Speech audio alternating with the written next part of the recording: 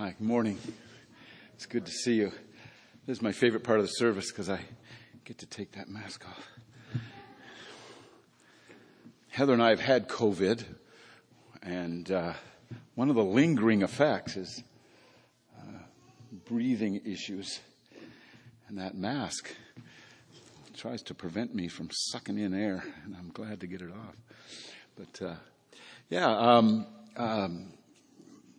my wife's name is Heather. We work for a mission, Liebenzell Mission of Canada. It's a German mission. Historically, it's been in Canada since early 80s. And we run a retreat center there for churches and groups and so on to come for little church events that they have. It's been pretty slow the last year and a half, but we have a family coming in tomorrow, a family of 5, and we're all so excited because we're going to have a retreat. But we also run the volunteer program. The mission in Germany sends over some young people from Germany in their gap year every year. We've got a group with us now, 24, that they're just finishing off. They will leave at the end of July, and then a new group will come at the end of August, Lord willing. Last year they couldn't come until October. And so we take care of them while they're here. They work, some of them work at some camps up in Muskoka. A couple of groups that we have work for Youth for Christ. We have several that work in some local churches in the GTA. I think that's about it. I don't know who I've left out. And we just take care of them for the year that they're here. We've known your pastor for a long time. Heather's known him. Heather's known him since he was probably 4. And Heather's father was a pastor. And Pastor John's father was an intern for Heather's dad in the 70s, I guess. And then John was an intern for me. I'm not sure when, 2009, 10, 11, somewhere around there. And we've been chumming around ever since. So that's a little bit about us, and that's enough. If you have any questions, you can get to me later. Oh, I was asked to make an announcement. My wife asked me to make an announcement. Our baby, who is 27, moved to Barrie recently, and the job didn't work out, and she's looking to get back to Toronto. And if anybody knows of a place where she could live, an apartment or a room or something, we would be very grateful. So she's hunting around right now to find a place to live and get back to Toronto. She was born here. She loves it here. And she thinks she's in the country because she's living in Barrie. Anybody knows of a place where she can get back to the city that she loves, we would appreciate that. I was intrigued by your comments about going out into nature. I love hearing city people talk. We live in Moffat. It's part of Milton. It's between the Mohawk Racetrack and Guelph. It's the middle. Our nearest neighbor is about 200 meters from us away. And it was interesting to hear you talk about getting out into nature. The one thing you did not mention, see, city people don't think of this, is we have trails on our property. We have 45 acres. We invite people to walk the trails. They're very nice. But nobody can walk the trails between May and September because of the mosquitoes. And it's nice to step outside the door and see nature. But we have questions for the Lord when this time of year. My word. We're surrounded by swamp, and it's all, the mosquitoes love to breed in the water. And, just taking the garbage out in the morning. Every Thursday I take the garbage out, and I'm hauling 2 garbage bins and trying to swat mosquitoes at the same time. But you didn't mention that, and that's, come and visit us. We'd love you to come. We're allowed up to 15 inside the retreat center now. If you want to come for a getaway, what we have most of all is peace and quiet. The cell phone reception is horrible. The internet connection is horrible. And so you will be forced to spend some time. It's very nice. Okay, I think that's enough. Let's pray. Father, we go to the Word, we pray that the marvel that you have caused it to be written, caused it to say what you wanted it to say, and you have preserved it through these 2,000 years and more, so that we may have it and benefit from it, and we may look at this text that is before us this morning. We pray that you would feed us with it. May the words of my mouth and the meditations of our hearts be acceptable in your sight, O Lord, our King and our Redeemer. Feed us with the living bread, and may we leave this place equipped to serve you in the way that you see fit. Encourage us, strengthen us, correct us, convict us. Do through the preaching of the word now what you want done in us, we pray, for Jesus' sake. Amen. Is anybody here a member of Mensa? You know what Mensa is? Mensa is the group reserved for people whose IQ is in the top 5% of the population of the world. Heather and I were walking through a mall one time, and there was a little kiosk in the aisle, and there was a book for sale, and Heather picked it up and said, "Would you like me to get this for you?" And it said right on the cover, it was a puzzle book for Mensa members. I had some doubts about this. I think they put that, this is for Mensa members, and they make the puzzles really easy. And then you start doing them and you think you're really smart. And I wasn't prepared to spend money on that. Or it really is true, and then you try to do the puzzles and you can't do them and you just think you're really stupid. So I had no intention of doing either one. And I tell this story a fair bit about Heather offering me that book, because the point of the story, well, the minor point of the story is this. If your wife thinks that you should be a member of Mensa, you want to keep her. I just got the best wife on the planet. So I doubt that if I ever took whatever test Mensa has, that I would qualify, and I wouldn't pass the test.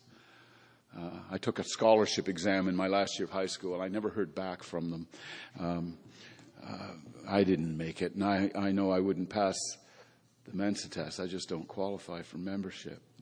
There are all kinds of exclusive clubs that you're not qualified for. Perhaps, we're not sure, who's the greatest golfer in the world, and there's all kinds of answers. I think it was Jack, but a lot of the world thinks it was Tiger.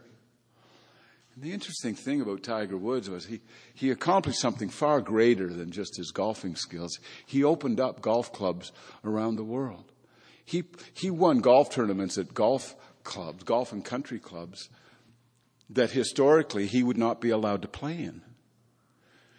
He was the wrong color. They were restricted. They were for whites only. And you got this incredible talent coming up, and they had to change the rules for their golf and country clubs in order to have him play, and they wanted to have him play. And so they had to change the rules. I think that's his biggest accomplishment. But he wasn't qualified according to the rules of membership. If you are a believer in Jesus Christ, you are part of the most influential, beneficial, exclusive, fulfilling, satisfying, meaningful group on the planet. And even though it is the most exclusive club or group in the world, it is also one that the membership for being a part of it is impossible to meet. You don't meet the qualifications for it. Because the qualifications for membership in it is absolute sinless perfection. And whatever I don't know about you, I know that you don't fit that description.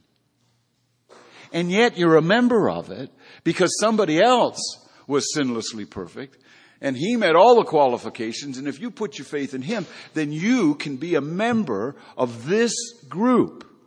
In fact, if you are a follower of Jesus Christ, you already are a member of this group. It's just the Church of Jesus Christ. One of my favorite things I do when I try to give the gospel to people, if they believe in God at all, I ask them, does God require sinless perfection in order to get into heaven? And they are forced to say no, because they know they're not perfect, but they're hoping that they can get in. So they will say no. And then I say, well, the Bible says you do. There is no sin in heaven. It's not allowed. You're a sinner. And then they always say in response, who can get in? And then they say, every single time I've had this, because nobody's perfect. Don't meet qualifications. And then I say, well, there was this one guy. And he was sinlessly perfect. And he was fit to go. And the Bible says the wages of sin is death. And he never sinned. So he didn't earn the wages that death brings. But he died. So that others could get in. And if you hang your faith and your trust and your hope on this man, Jesus Christ, the eternal Son of God, you will get in, because God will credit you with his record, because on the cross, he credited the Son with yours. And he is punished for sin that is not his, and you will get into heaven by trusting Christ, because you are credited with a righteousness that is not yours. Mensa. Anybody can join this club. The qualifications are impossible to meet, but somebody else has met them for it, and you can get in if you're a member of Mensa, and you can get in if you can't add 2 plus 2. It's the church. It's a glorious thing.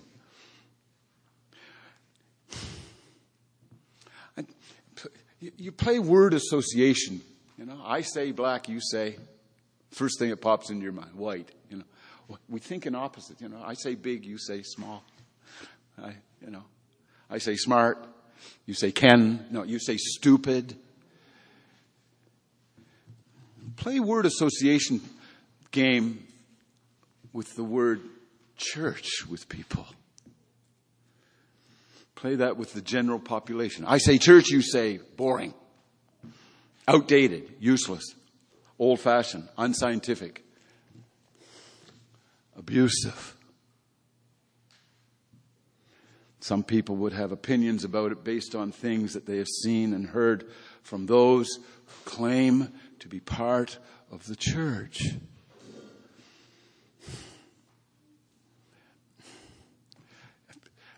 I get to this point, and it makes your heart break that in this country, and this is not a political statement.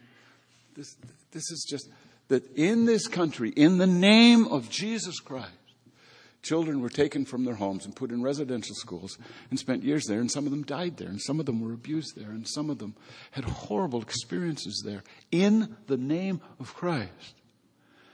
And I think of the little boy who asked a missionary to the natives on Manitoulin Island, why does Jesus hate us? Play word association with some people, you get some pretty bad things back. What would we say to those who have suffered? You say the word church, and say abuse. And it's just so heartbreaking. Play it with those who go to church. Boring, long. If you say it to the truly redeemed, needing revival, hopefully joy, friendship. Oh, you hope there's some good answers too. Many of the thoughts and ideas regarding the church by both people inside it and outside of it are just sometimes just plain wrong. Perhaps the wrongness is based on a bad experience or a caricature, or they hold to an opposing philosophy of life. All kinds of things that can and do lead to an erroneous concept of the church, of which we are a part. Some would say it's a building, and we know it's not a building. The church worldwide has a reputation of being male-dominated, white, patriarchal, Western. When in fact, in the world today, most Christians in the world today, most members of the Church of Jesus Christ in the world today are not in the West, and they are not male. And they are not white. The church is made up of a vast array of people. No end to the ideas that people have about the church and Christian people, those who have been born again by the Spirit of God and whose faith rests in Jesus Christ. We ought to have an accurate and growing understanding of the church of Jesus Christ, because we get that understanding out of the Scriptures. Now suppose some announcements were being made from the pulpit here, and there's going to be a meeting of this church next week after church, after the service. And whoever's making the announcement comes into this pulpit and said, next week there will be a meeting of all those who are blessed in Christ with every spiritual blessing in the heavenly places, chosen in Him before the foundation of the world to be holy and blameless before Him, predestined for adoption in Himself as sons through Jesus Christ, according to the purpose of God's will, to the praise of His glorious grace with which He has blessed us in the Beloved. There will be a meeting for all people fitting that description. Do you want to go? Do you think you're invited to go? Would you go? An incredible thing to say about a group of people. Blessed in Christ with every spiritual blessing in the heavenly places, chosen in Him before the foundation of the world to be holy and blameless before Him, predestined for adoption to Himself through Jesus Christ according to the purpose of God's will. There'll be a meeting for all those people after church. Are you staying? If you're a believer in Jesus Christ, you can. Because that's a description of you. That's how Paul begins his letter to the Ephesians. And if you are a believer in Jesus Christ, that's a description of you. Ephesians 1, 3-5. Suppose the leadership of this church schedules a meeting to discuss the vision that should describe this church. We're going to change our vision statement. We're always making vision statements. And the leadership comes out from their meeting and announces to the church that the purpose of New City Baptist Church is to make known the manifold wisdom of God to principalities and powers in heavenly places. That's a pretty lofty thing. But that's what Paul tells us that the purpose, one of the purposes of the church is. It was read to us this morning. Ephesians 3:10. Through the church, the manifold wisdom of God might now be made known to rulers and authorities in heavenly places. We'll look at that later. That's the purpose of this church, whether it's your vision statement, purpose statement or not. That's why we're here. To make known to rulers and authorities in heavenly places the manifold wisdom of God. We believe what the Bible says about the church. But we don't often think about those descriptions after we leave here and after we look at people. Look around the room. What do you see? I believe that every local church is the pillar and ground of the truth. I believe that every local church where there are true believers in it is comprised of those chosen from before the foundation of the world, born again, faithful followers of Jesus Christ. But I have been pastoring. I was a pastor full-time for over 35 years. I'm still pastoring these kids that come and doing various other things for over 40 years now. And when there's a problem, and when I look at people, when I listen to Christian people, my mind does not often go to the lofty sounding phrases that God gave us to describe what the true church of God is. When a member of the church When a member of a church is unrepentant of some sin, which happens from time to time, my mind doesn't all of a sudden go to chosen from before the creation of the world. My mind goes to, oh dear, do I have to deal with this again? My mind doesn't go to this person is part of a group whose purpose is to display to principalities and powers in heavenly places the manifold wisdom of God. But you know what? Maybe if it did, it would help us deal with the issues just a little bit better. And maybe if we thought like that a little more consistently, maybe we wouldn't fall into the sin that so easily besets us so quickly. We just need to think biblically about the church. So I just want to look at a few little descriptions. I've already mentioned 2 of them, but we're going to zero in on them. Just 4 little descriptions of the church that Paul has in the book of Ephesians, the letter to the Ephesians, which was a general letter. It went to the Ephesian church, went to some others as well. Ephesians 1, the church. Here's a description. And think of this as your church, because it is. This is your church. And I've already read the statement twice. I'm going to read it again. Ephesians 1, 3-5. Blessed be the God and Father of our Lord Jesus Christ, who has blessed us in Christ with every spiritual blessings in the heavenly realms, in the heavenly places, even as he chose us in him before the foundation of the world, that we should be holy and blameless before him. In love, he predestined us for adoption to himself as sons through Jesus Christ, according to the purpose of his will. So this says that we are a people blessed by God, chosen by God, predestined by God, blessed in Christ with every spiritual blessing, chosen in Christ to be holy and blameless, predestined for adoption as true sons through Christ. Firstborn sons, we all are, male and female, because it's the firstborn son who gets all the stuff, the right of inheritance. Why did Paul begin his letter to the Ephesian church and to some other churches with this description of the church? Because he wanted people to fight about it. That's what we do with it. We see the word chosen, we see the word predestined, and we get all excited and we start fighting with people about what it means, what it doesn't mean. That's not why Paul gave this to us. Paul gave this to us so you could look around this room this morning and see who we are. Blessed in Christ. Is that what you think when you look around the room of a group of Christian people? That person in front of you, behind you, next to you, across the aisle from you, is a person blessed in Christ with every spiritual blessing. Chosen in Christ to be holy and blameless. And part of your job is to help him or her get there. Predestined for adoption as true sons through Christ. It's not easy to see that when we look at our brothers and sisters in Christ, is it? What do we see when we look at our fellow believers? Learn a lesson. A couple of times that I can think of, and maybe there's more. I think of 2 places in the New Testament where it says what Jesus saw, and it's just in such a striking contrast as to what we see. Matthew 9, 34-36, it says, Jesus looked out over the multitude, and he saw that they were harassed and helpless, like sheep without a shepherd. That's what he saw when he saw lost people. What do we see? We see wickedness.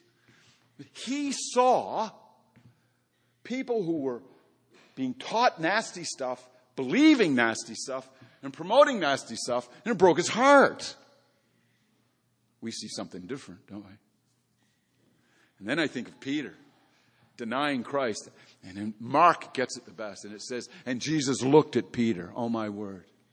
What did Jesus see when he looked at Peter? What do we see when we look at failing Peter? What do we see when we see each other?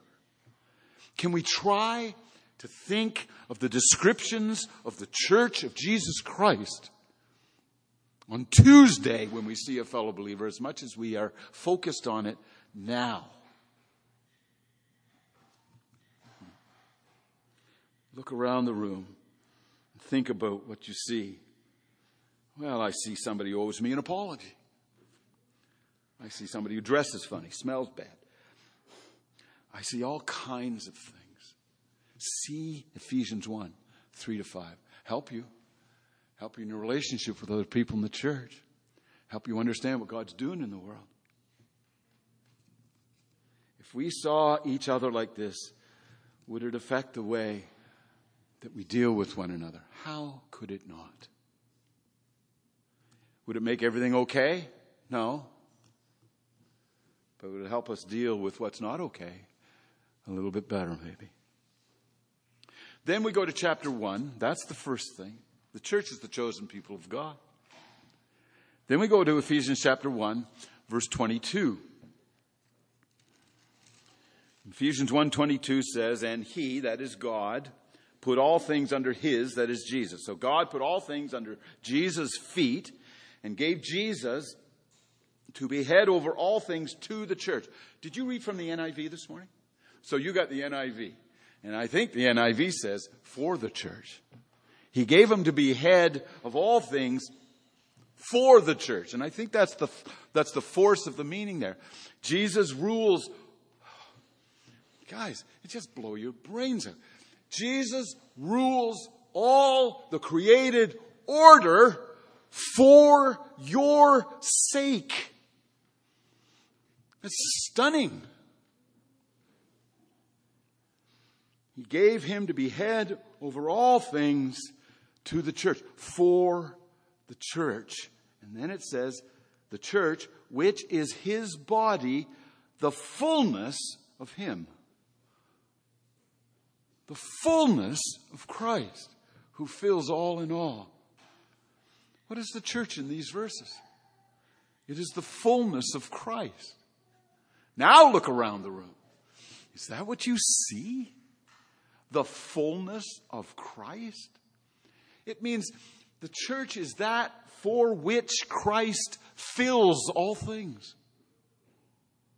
The church is that which completes the universal reign of Christ over all things, and he shall not return until he has won all whom he is going to win. So that we might be that which completes his reign over all things and for which he fills all things. The church is, in this verse, the body of which he is the head. It is that for which Christ reigns over all things. You say, well, why is Jesus reigning? And there's a whole bunch of reasons why Jesus is reigning over everything. But don't neglect this one. He's reigning over all things for us. Now, we had a prayer just a few minutes ago. And it was mentioned in the prayer about people going through hardship. What are you going through? You feel alone? Abandoned, isolated, persecuted. You wish life were not so hard. Your needs are getting the best of you. You have problems with the kids, problems with money, problems with sin, problems with temptation, problems with the neighbors, problems at work, problems with all kinds of things. And this verse tells us that Jesus Christ, who rose from the dead, has been exalted to the right hand of the Father for our sake. And he rules everything for us. Now, that doesn't mean you're going to be able to figure it out. But it does mean this. Lord, I don't know what you're doing. What in the world are you doing? And I think of Abraham in Genesis 18, and he's praying. And I think it's Christ. Three strangers come to visit Abraham. And then we see a few verses later that Abraham's walking with one of them, asking God for favors. Who's that? Second person of the Trinity. It's Jesus Christ. Well, he wasn't born as Jesus yet, but that's who he's walking with. He's walking with the eternal Son of God. And Abraham says, well, don't get upset with me. I got something to ask you here. I know you're going to destroy this city for its sin. Talking about Sodom and Gomorrah. And he says, but if you could find 50 people, would you spare it? Jesus says, God says, yeah. And you read it in Genesis 18. Well, could I ask another? How about 40? How about 20? How about 10? For 10 I will spare the city. And one of the things that Abraham says as he's talking to God, the Son of God, in this, he says, now, put up with me a little more. And he says, shall not the judge of all the earth do right? What are you wrestling with? Don't forget that Jesus reigns over all things, and he's doing what is right. And there are days when I don't get it, and I don't see it, and I don't feel it, and I want something else to be happening. J.I. Packer, in his book, The Pursuit of Godliness, about the Puritans, he tells the story of the nun in the Middle Ages who was being carried on a chair. One of these, four guys carrying her on their shoulders, and one of them slipped, and out she went into a mud puddle. She gets up, she's all muddy, and she says, "Lord, if this is how you treat your friends, it's no wonder you don't have many." So she didn't want this to happen to her. God knows what he's doing. He knows what he's doing when we get the diagnosis. He knows what he's doing when our kids go strange. He knows what he's doing when the money dries up. He knows what he's doing with whatever it is that's assaulting us. And we hang on to him. And he says to us, "I'm doing this for you. I am reigning over all things for you." How we need to remember this Monday morning. Third text. Well, there's a few on this one. Ephesians 2, verses 14 to 16 says this. This is the ESV I'm using. "For he himself, that is Christ, is our peace, who has made us both one, and has broken down in his flesh the dividing wall of hostility." Now he's talking here about Jew and Gentile being brought together into one body. He says he has broken down the wall of hostility by abolishing the law of commandments expressed in ordinances, that he might create in himself one new man in place of the two, so making peace, and might reconcile us both to God in one body through the cross, thereby killing the hostility. He said what the cross does, it erases the hostility between Jew and Gentile. Chapter 4, verse 1. "I therefore," Paul says in verse 1, "a prisoner for the Lord, urge you to walk in a manner worthy of the calling to which you have been called." Walk worthy of your calling. And you say, what's the calling? You read all of Ephesians 1 to 3. You see what your calling is, and you say, how do I live like that? What's the worthy walk? And just listen. Paul says, here's the amazing thing that God has done. Chapters 1, 2, and 3. All that God has done for you in saving you through Jesus Christ. He said, now walk worthy of that. How do you walk worthy of that?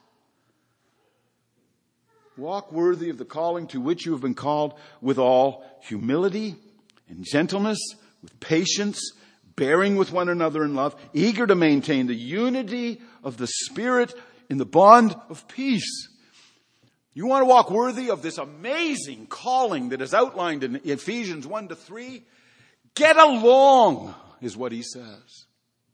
Maintain the unity of the Spirit and the bond of peace, because there is one body, one Spirit, just as you were called to one hope, one Lord, one faith, one baptism, one God and Father of all, who's over all and through all.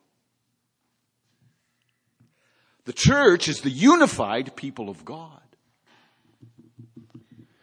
Chapter 4, verse 13, "Until we all attain to the unity of the faith and of the knowledge of the Son of God, to mature manhood, to the measure of the stature of the fullness of Christ." The goal is the unity of the faith and the knowledge of the Son of God.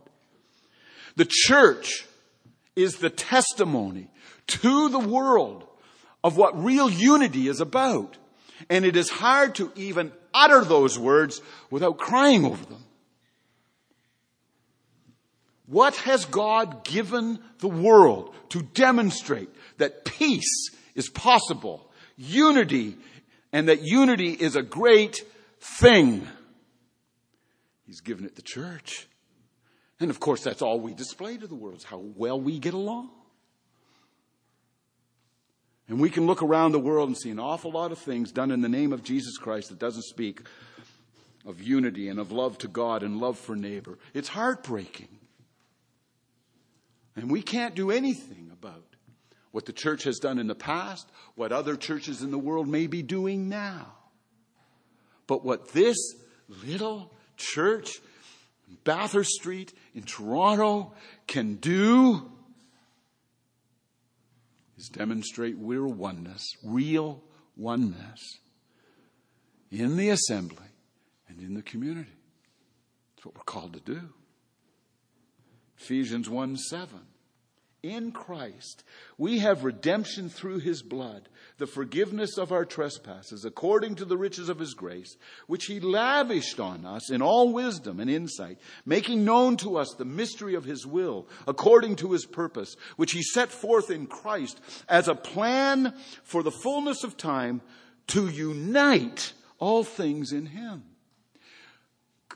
Jesus Christ has come into the world to bring unity to the world because sin divides. Sin hates people. Sin brings disruption. And Jesus came to put an end to it. And we are to be in the world a testimony that whoever we are and whatever our sins are and whatever our culture is and whatever that in the world causes people to separate will not separate us. The purpose of God in sending his Son into the world is to unite all things in him, in heaven and earth. What will it take for God to unite all things in himself? You know what it takes? Death of his Son on the cross. And that's what's happened.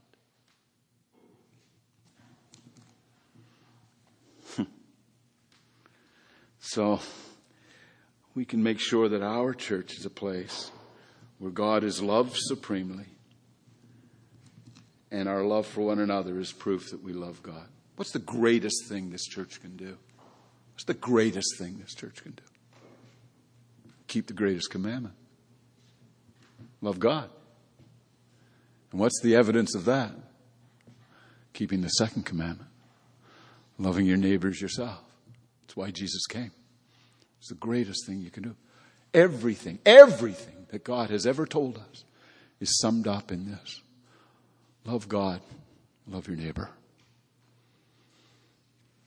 I can't fix what other churches have done, but I can try to be in my church a man who loves God and loves his other believers.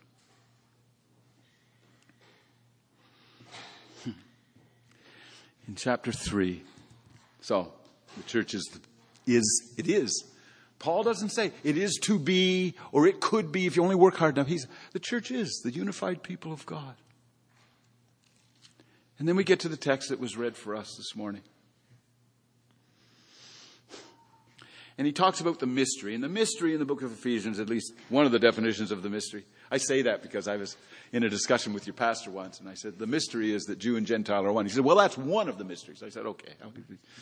So I don't want to disagree. If I ever say anything that disagrees with John, then the key rule is just go with him, okay? You don't even have to check it.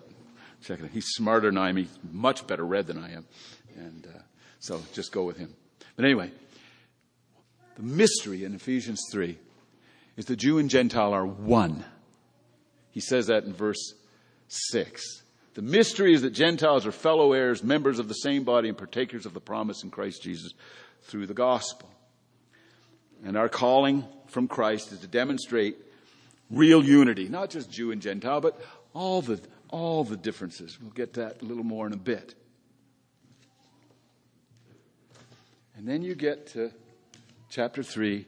He's talking about the mystery, and he gets to verse 8, and Paul is talking about what his ministry is. He says, my ministry is to preach to the Gentiles the unsearchable riches of Christ. That's my goal, he says. And, verse 9, to bring to light for everything what is the plan of the mystery, hidden for ages, in God who created all things. Now, he says, my goal is to preach the gospel to the Gentiles and to bring to light the mystery. And then he tells them why that's his ministry. Why is your ministry to preach to the Gentiles and bring to light the mystery? Verse 10, so that I have this ministry so that through the church, the manifold wisdom of God might now be made known to rulers and authorities in heavenly places. Now look around the room. Little church here, not many of us. You know what the purpose of the church is? To make known the manifold wisdom of God to rulers and authorities in heavenly places. That's the purpose of this church. One of the purposes of this church. Now the question that I want to put to you is, who are the rulers and authorities? The purpose of the church is to show the manifold wisdom of God to rulers and authorities in heavenly places. Who are these rulers and authorities? Well, later on in chapter 6, Paul will say, we don't wrestle against flesh and blood. We wrestle against rulers and authorities in heavenly places. The rulers and authorities in heavenly places are the bad guys. I have no idea what time I started. I have a rough idea what time it is now. I'll be done in a minute, okay? Our goal, our purpose, is to make known the manifold wisdom of God to the bad guys, to rulers and authorities in heavenly places. That's our purpose. The word manifold here means, I love this, multicolored. Multicolored. It means that the wisdom of God has many aspects to it. So the purpose of the church is to show the multicolored wisdom of God, the manifold wisdom of God, the variegated wisdom of God, the enormous, multifaceted wisdom of God to the devil and all who follow him, to the bad guys. The purpose of the church, dear ones, is to show the devil what a loser he is.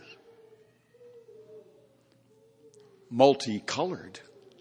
So combine that with the unity we talked about.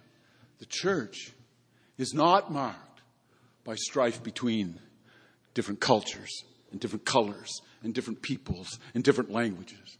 Because around the throne of heaven are people from every tribe and people and tongue and nation, all singing the same song. And it says, that verse is from Revelation, and John says, I saw a crowd that no one could number. And I used to think that what amazed John was how big the crowd is, but that's not what amazes him. What amazes him is that people from every tongue, every tribe, every people, every nation, these people are getting along. And that's the multifaceted, multicolored wisdom of God. And we show principalities and powers, rulers and authorities in heavenly places what a loser he is, what losers they are when we meet in here from places all over the world and we love each other. We show rulers and authorities what a loser he is and what losers they are when we sin and we go back to God. Because when you sin, and don't tell me it hasn't happened to you, because I know it has. You do that sin again. You blow it again. You lose your temper. You forget to, have a little word for the Lord to the guy who fixes your car or something. And you start punishing yourself and you get a little voice. What kind of a Christian are you anyway? You call yourself a believer. How could you say that? How could you think that? How could you do that? You're supposed to be reading 4 chapters a day. Man, you haven't read 4 chapters this week. What kind of Christian are you? That's not from God, dear ones. And you go to God with all those mistakes and all those sins and you say, oh Lord, forgive me. And He is faithful and just to forgive us our sins. And we get up off our knees and we demonstrate to rulers and authorities that the grace of God is very great, greater than He is, and He can take a hike. And when you start believing the whisper in your ear, in your head, in your heart. The real Christians would never do that, think that, be there, go there. You're just listening to the wrong source. Because what we do with our sin is run back to Christ and say, give me strength. And we run to each other and find help. It's all kinds of stuff. Dear ones, we are tempted to measure ourselves by our size or our significance. How old is this church? 8, 9 years? Wow, we should be bigger by now. Who says? Be this. Be this. A blessed, chosen, predestined people of God. The very fullness of Christ. Who are united around the throne of Christ. And are a testimony to everything bad in the world of the great, glorious grace of God. That's what this church is. What a glory all this is. Oh, what God has done. Let's demonstrate to the world what this little letter, just one little letter, says that we are. And let us proclaim the glories of the one who has done this by free, uncalled for, undesired, powerful grace, opened our eyes, gave us life, freed us from our slavery, and said, here, you are my dearly loved, chosen ones, the very fullness of Christ. Be united in Christ and demonstrate to principalities and powers the multicolored, multifaceted, manifold wisdom of God. What a calling. What a thing God is doing in the world. And what a thing He's doing in this community through this little church. And He is doing it. And let us watch Him do a great thing. God bless you. Let's pray. Our Father in heaven, thank you for your word. It is a deeper treasure than we have plumbed this morning, but help us to take the few things we have seen in this and plant them deep in our hearts, we pray, that we would be encouraged by it, strengthened by it, and we would remember tomorrow and Wednesday and Friday at the end of a long and arduous week what it is you have made us, why we are here, and what you are accomplishing through it. Thank you that you reign over all the created order for us. May we live for you this week. We pray for Jesus' sake. Amen.